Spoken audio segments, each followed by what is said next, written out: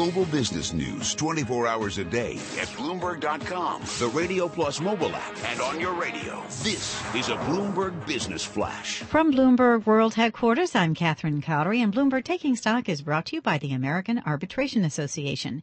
International trade or business dispute? Resolve it faster with the International Center for Dispute Resolution, the leader in alternative dispute resolution around the world. ICDR.org. The September jobs report is fueling losses on Wall Street. Employers added 156,000 jobs last month, and there's speculation that the report will keep the Federal Reserve on track to raise its short-term interest rate by December. The market has narrowed its earlier decline, yet is still lower, extending the week's losses. We check the markets every 15 minutes throughout the trading day. Dow Industrial Average is down 15 points, 0.1% at 18,253. S&P 500 down 6 points, 0.25% at 2154.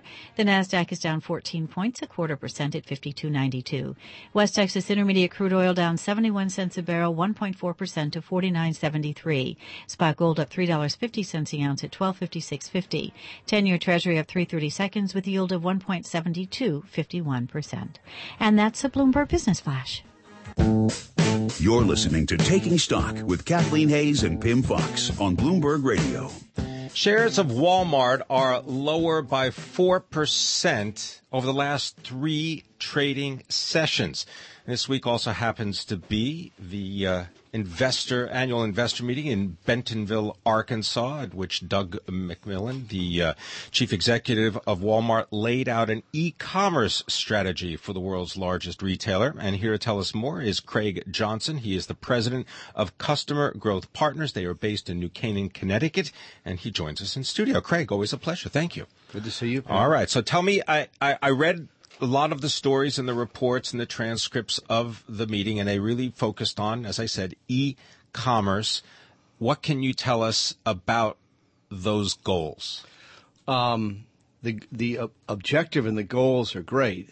The question is always how do you get there, timing, etc., and what do you sacrifice or what do you pull back on to do that? Walmart has been late to the e-commerce dance for a couple of decades, and they tried to fast forward things by buying Jet, $3 billion. $3 billion. Jet.com. Jet.com, who's not making a lot of money, but they do have some expertise there. They could have spent a fraction of that if they'd bought Amazon, 10 or 15 years ago, which they didn't, obviously. And of course, Amazon by year end will be the second largest retailer in the world, passing even Costco. So this is an interesting time that we're in. They have recognized the importance of it, and they've also throttled back on the growth of the core supercenter stores, which is the primary format of it, and even slowed down a little bit the neighborhood stores, which is the newer sort of small to mid-size format. How much is Amazon making now?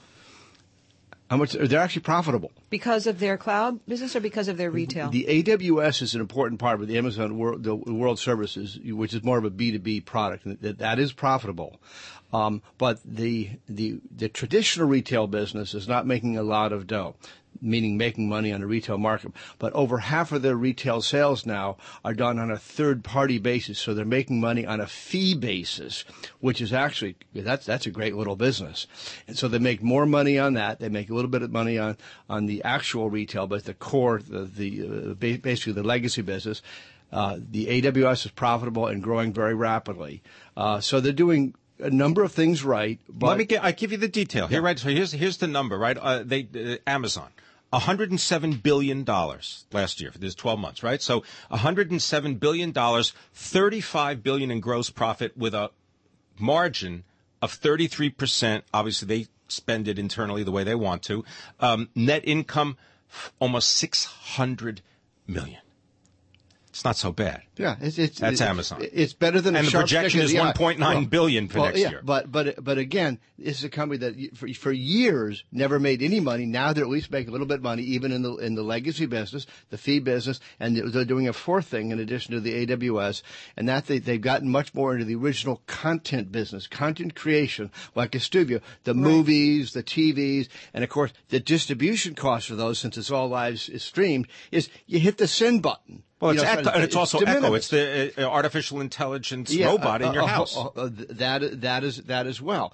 Now, the problem with the content business is it's difficult in a creative business to control costs. So that's an issue there. But it's heading in the right direction. So they're doing a lot of smart things. I'm surprised nobody's ever gone off after Amazon on a couple of things. One would be no tax on internet purchases, because if I'm a brick and mortar, that's always been a ripoff.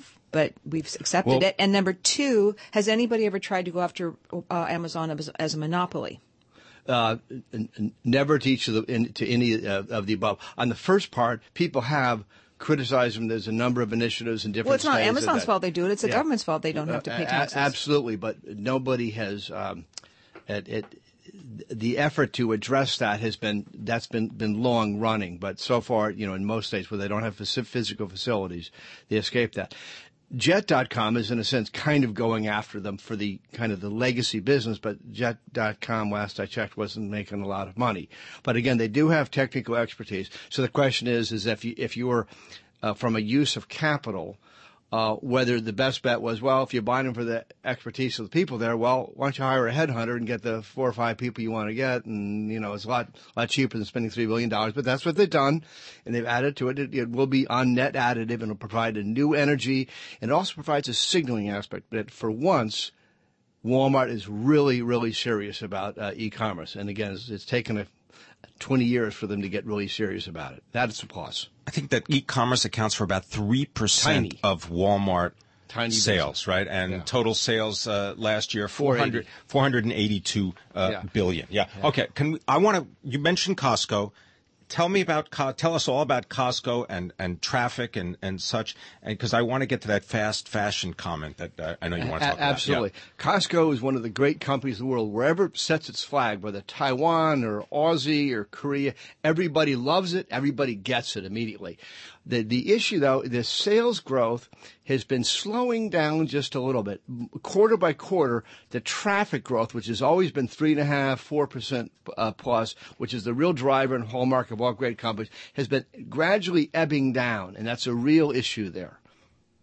So that's the thought on Costco. Otherwise, a great company, a scalable model, everybody loves them. You'll find very few Costco detractors. So do they not need to become an e-commerce giant? It's because they're a smaller scale and a different kind of store, so they don't have to worry about Amazon? This is part of the issue, because one of the reasons they have loss of growth is they also were late to the dance. They're very much a store-centric enterprise. And because they became a prisoner of their own success, they were so successful with that warehouse format that they kind of poo-pooed the internet. So they're a little bit slow on that. All right, the fast to forward fashion format. You said that's lagging. Yeah, fast fashion fading fast. So you gave it to There's a tongue twister. Keep going. But at any rate, the issue there is that for years, this is Zara and this is H&M. Zara, Forever 21. There was something called Love Culture for a while. Rue 21, which just changed management. Fashions itself as a fast fashion player. The problem is, huge growth for many, many years.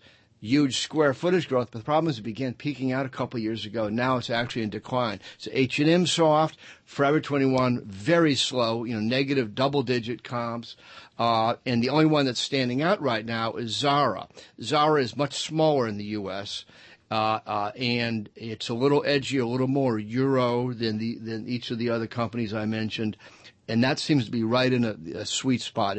But other than Zara, which is the smallest of the majors in fast fashion, everybody else is soft. I wonder how much it has to do with if you've been around for a while, you just don't have that, ooh, I'm kind of cool and new, and people get used to it, and they're waiting for the next thing. Things go in cycles. And performance wear, very, very hot for years. Now that's kind of starting to slow down. But that's how apparel. The air is going. When you start to see a bunch of performance wear stuff at Kohl's, etc., then you know things are starting to slow down. Christmas, New Year's, sales. What's the outlook? Holiday is going to be challenging this year. Not a disaster, but we see things as slowing. Back to school came in at around 3% and change, pretty close to our annual forecast there. We'll be issuing our holiday forecast towards the end of this month. And we see it as a kind of a below average, not a disaster, but kind of like a C plus holiday season. Craig Johnson. That's nothing to look forward to. Thanks a lot for that one. What can I say? Yeah, right. I mean, you see, you call it like you see it. Well, but when you talked about Christmas and the holiday shopping season, what areas are going to do well? We talking electronic? I mean, where's the money going to go, or is it not going to be spent at all? Interesting enough, we actually see a little bit of a bounce back in something that's been in the ditch for a couple of years now, and that's consumer electronics. So in other words, Best Buy we see is having an okay season. Now there's tremendous price compression in that, particularly on the big 65, 70-inch TVs, but they are getting sold.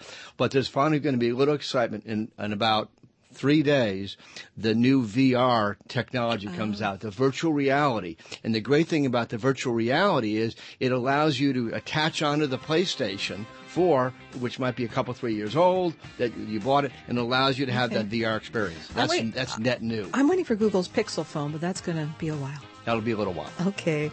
Well, Craig Johnson, come back before then.